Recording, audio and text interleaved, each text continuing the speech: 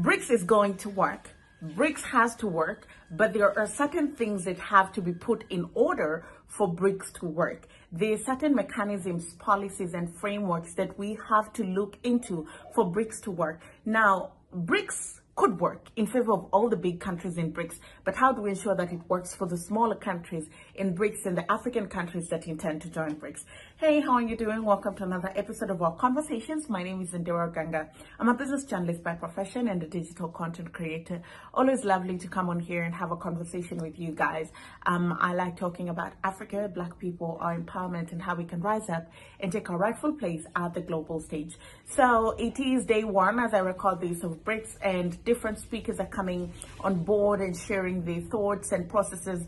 And I've been keenly following the business forum, and I am just listening to phenomenal speakers who are very brilliant on what needs to be done in order for BRICS to work. Now, one of the building tenets of BRICS is to ensure that there's trade amongst BRIC members, and also just ensuring that goods and services move across member states. And one of the things that Africa struggles with is trade.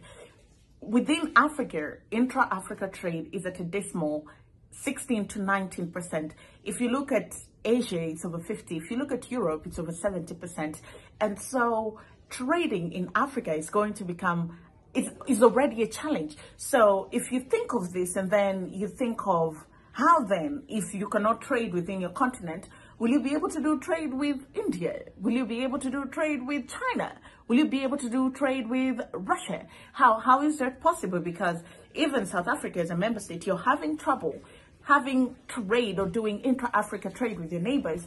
And one of the speakers was talking about removing the barriers of trade within the continent.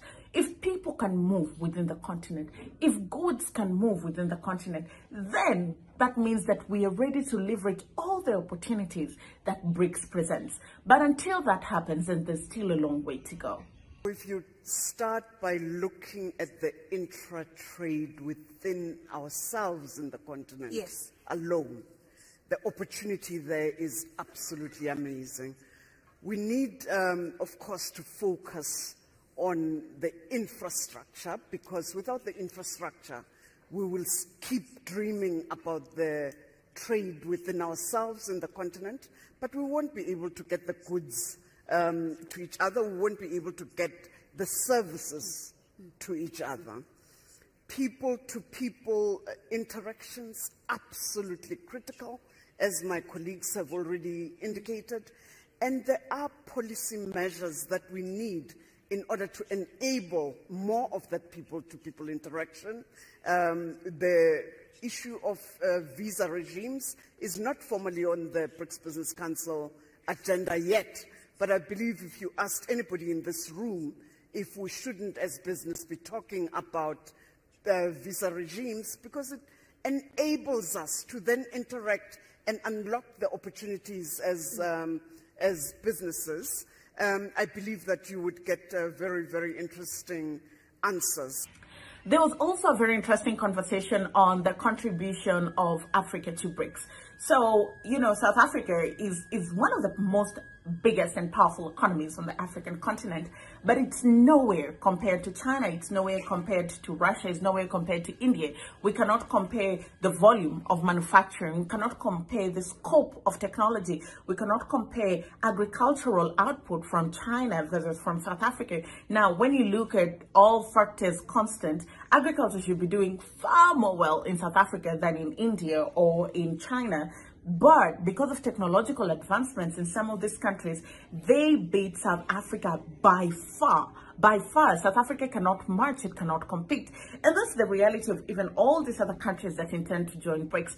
And I think this is a very important conversation that they're having at the onset as they build. How do we level the playing field? How do we ensure that as China is sending its produce to South Africa is also sending produce to China, but at the same quantity or even some, because trade deficit between, say, African nations and the West is always too big. You know, US will say, oh, we do business with you, we trade with you. But if you look at the trade deficit, the numbers do not make sense. You know, Africa sends a lot of things to America. That's a given. But if you compare the magnitude at which Africa brings stuff from America, the numbers do not match. And so this business deal is one-sided and only favors one side of the scale. And so some of these experts are saying at the very onset, it's very important for us to interrogate what contribution we are making to BRICS. You know, what do we bring on the table and how can we up our contribution? How can we match our counterparts? We know they are far more ahead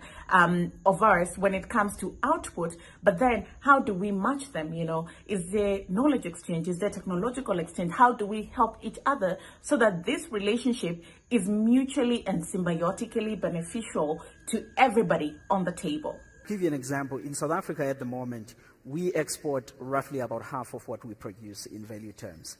We are big in the EU. Roughly 40% of our exports are in Africa, 20% in the EU, and also in other regions. But when you look at our trade in agriculture with the BRICS countries, it's still fairly small. Over the past 10 years, it has averaged at about 8%. Then the question then is to say, how do we increase that in a way that is beneficial for us, but also beneficial for the BRICS countries by lowering those tariffs, by then going further to what our colleagues in India were talking about these non-tariff barriers. Either they are used in a form of whatever agrochemicals you use or whatever form of the phytosanitaries that are being put in place. The question is about how do you lower those? And I'll close off with a quick point here, Ashraf, because from India, again, is an important one. Because if you think about South Africa's agriculture today, you think back maybe in 1994. We have more than doubled in value and in volume terms. And what has been behind that is what Vladimir also was referring to, the use of certain better seeds, better agrochemicals. But in the world today, there's a change in temperature about certain agrochemicals and seeds, which are so critical for agricultural productivity, which I think the BRICS countries, as powerhouses of agriculture, we have to be taking a particular view about how we think about that. But then again, underscoring that by improving intra-trade amongst ourselves. I think that's very important, at least from South Africa. Well, I think that it was also important that different voices were captured in that conversation, because in listening to it, I was listening to the Russian representative speak, and it was such a breath of fresh air. He didn't go in depth with what he was saying on the conversation, but for him, what was very important was the fact that he was speaking on just the bridge that BRICS play in bringing these different countries together. He spoke about the fact that when you're in Russia, you never think you'll be in South Africa, you never think you'll do business with South Africans. But because of BRICS, it's acting as that bridge, it's acting as that ladder where we can climb and meet each other at the middle. And I think just outside of all the big declarations and trade and we'll do this, it's so important for countries, particularly smaller countries, to start forging authentic relationships with other countries outside of colonialism, outside of unfair deals. Come and know me, come at the table, get to know who I am, come see my country, see my people, see how things work here, see how we do our business, come and know me, come and see how we do things here.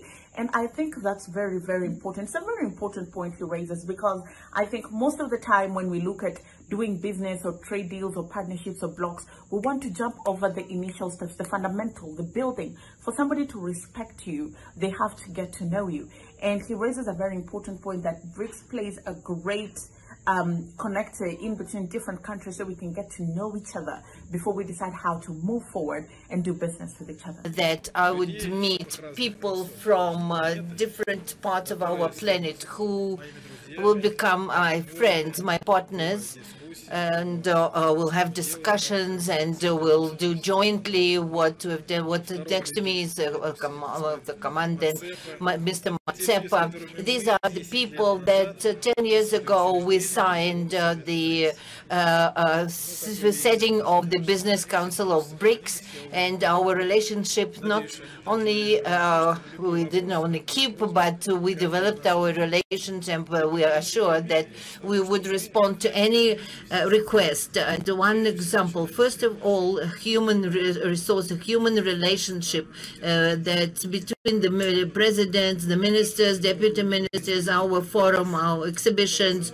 congresses. These are the opportunity to meet each other, to see each other in the eye, look in the eye, and to have discussion face to face. Then you can really work on the decisions on different issues and different problems. We might have different opinions and different views, but it's the opportunity to honestly talk to each other, and this, I think, is the biggest potential. If we speak about economy, and it was already mentioned that we hope to reach 30% of the global GDP.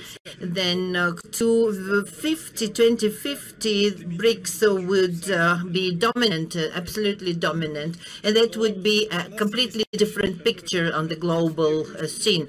So first of all, we have opportunities not only to work on other countries with which BRICS is working, but we have huge potential within BRICS. So very easy, simple example. Well, that's all I had for you in this episode of our conversations. My name is Indira Ganga. I'll see you again next time.